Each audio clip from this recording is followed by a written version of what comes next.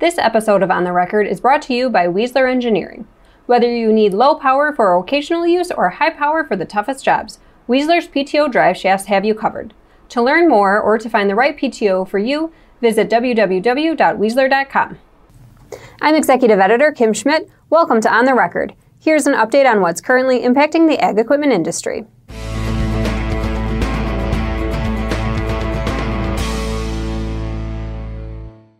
CNH Industrial reported its third quarter net sales came in at $7.5 billion, a 23% year-over-year improvement. Agriculture net sales were up 31% to $3.6 billion in the third quarter, compared to $2.7 billion during the same period last year.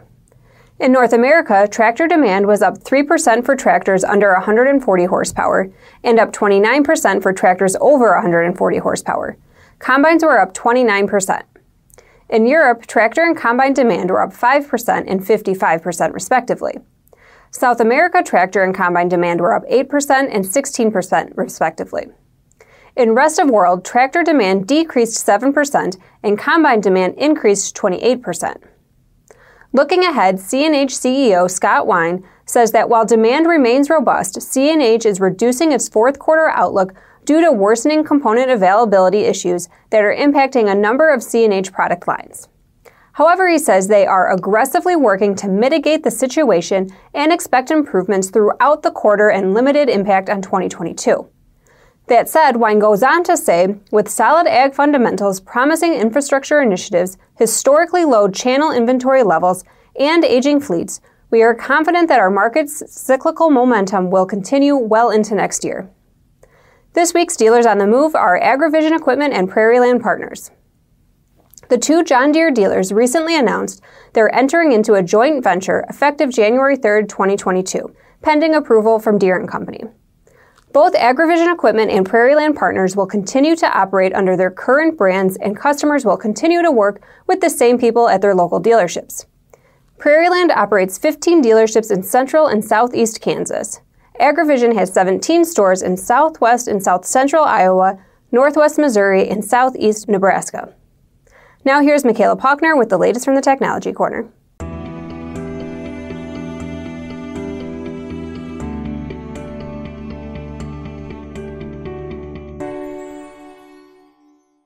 Thanks, Kim.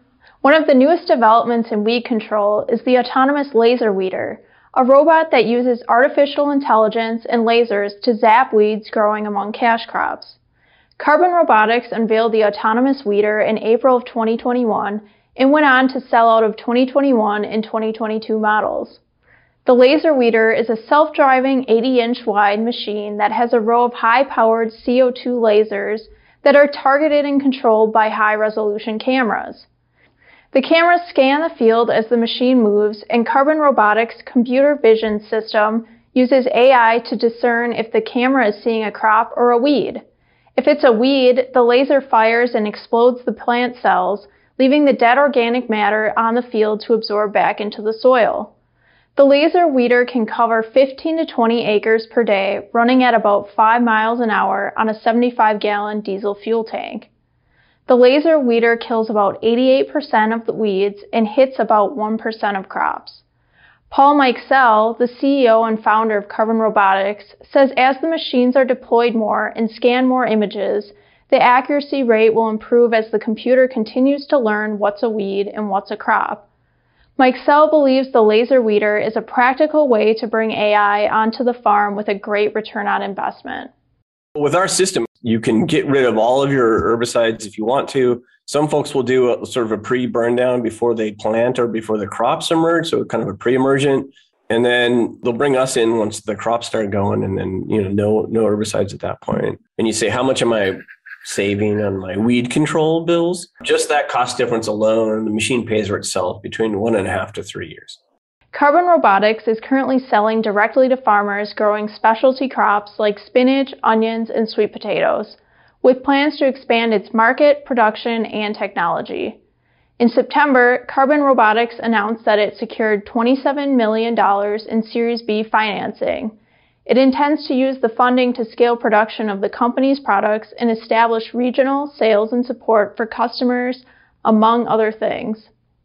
The September announcement also included an interesting comment from the managing director of one of the investment companies. In his view, Carbon Robotics has, quote, the potential to be this millennium's Deere & Company, end quote. To hear more about the laser weeder and the future of Carbon Robotics, we have an extended interview with Paul Mikesell in the November 12th episode of the Precision Farming Dealer podcast. That's it from the Technology Corner. Back to you, Kim. Thanks, Michaela. Between labor shortages and supply chain backlogs, keeping up with customer demand has been a challenge for farm equipment manufacturers. Shortline manufacturer McFarland Manufacturing is taking a proactive approach to finding a lasting solution for the ongoing challenges. We caught up with Todd Lasansky, McFarland General Manager, during the Farm Equipment Manufacturer Association's Marketing and Distribution Convention in Oklahoma City. The company has launched a project it refers to as Automation Design and Outsourcing. Recognizing that recruiting couldn't bear the full load, the product development managers are leading the effort. He says it's a three-pronged initiative that brings together technology, design, and staffing. At the end of the day, if we want to take control of the opportunity that we have, and the opportunity is ours to go get, then we got to take control of it. So we have invested in some robotic welding automation. We're in the process of trying to get that up and running. So that's one element, but also reaching out to local suppliers, because while we're busy and while the general industry is busy, there are people out there that aren't.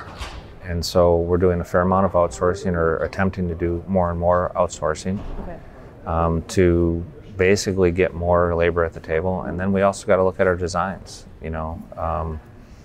Could say that maybe we were a little fat and loose on our designs, mainly because it was more about getting that new innovation, that new product to the market fast. We'd rather get it to the market sooner, and so we are revisiting that too. Lasansky says the main focus right now is on welding because finding skilled welders is particularly challenging. And while you still need someone who understands welding, the robotic welding equipment does provide the opportunity for older employees to extend their careers because it's less physically demanding. Now here's Ben Thorpe with a data and trends update on the Deere strike. Thanks, Kim. A November 3rd press release from UAW stated that by a vote of 45% yes and 55% no, UAW John Deere members voted down a second tentative agreement with Deere on the evening of November 2nd.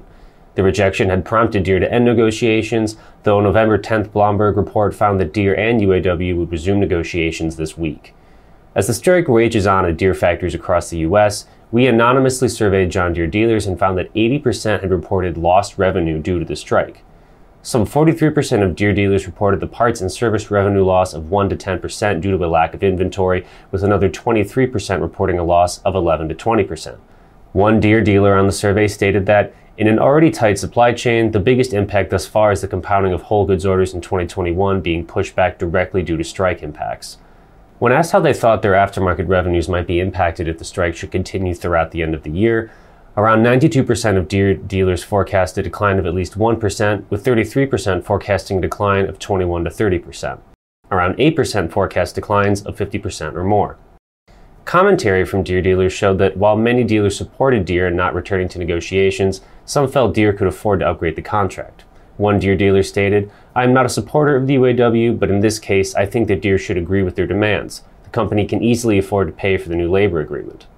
One Deere dealer in particular brought up dealers themselves needing to increase wages, saying, "Deere should share some of the wealth. We have had to do that to keep our employees over the last few years. Not sure how us dealers are going to fare through this if the strike doesn't come to an end soon. There could be loss of income and employees." Back to you, Kim. Thanks, Ben. CNH Industrial recently announced an exclusive licensing agreement with autonomous tractor manufacturer Monarch Tractor regarding its electrification technology. This follows CNHI's minority investment in Monarch that was announced in March of this year. In an interview, Monarch Tractor CEO Praveen Penmensa said the agreement gives Monarch access to CNH Industrial's supply chain and distribution channels to help scale its product. And as Monarch grows, Penmensa says interest in its product from outside its core specialty crop sector is growing, including in the municipal sector. That's an area of interest for us, for sure, because again, with some of the mandates from the state and also some of the federal agencies and even some of the local agencies, right, at the city level and council level, they're all mandating now the shift away from diesel-powered high emissions equipment. So what that means then is it places Monarch and Monarch Tractor in pole position for consideration for those contracts to move forward with. The federal, state, and local agencies are also trying to provide incentives to help with that transition. So there is help coming, except we are going through, a rough patch as we start to make this transition from a diesel-fueled economy to a much more sustainable economy. He adds that Monarch has also seen growing international interest in its pilot programs, particularly in South America, Australia, and New Zealand, though its primary focus for now will remain the specialty crops market in California, Oregon, and Washington. As always, we welcome your feedback. You can send comments and story suggestions to kschmidt@lessitermedia.com. Until next time, thanks for joining us.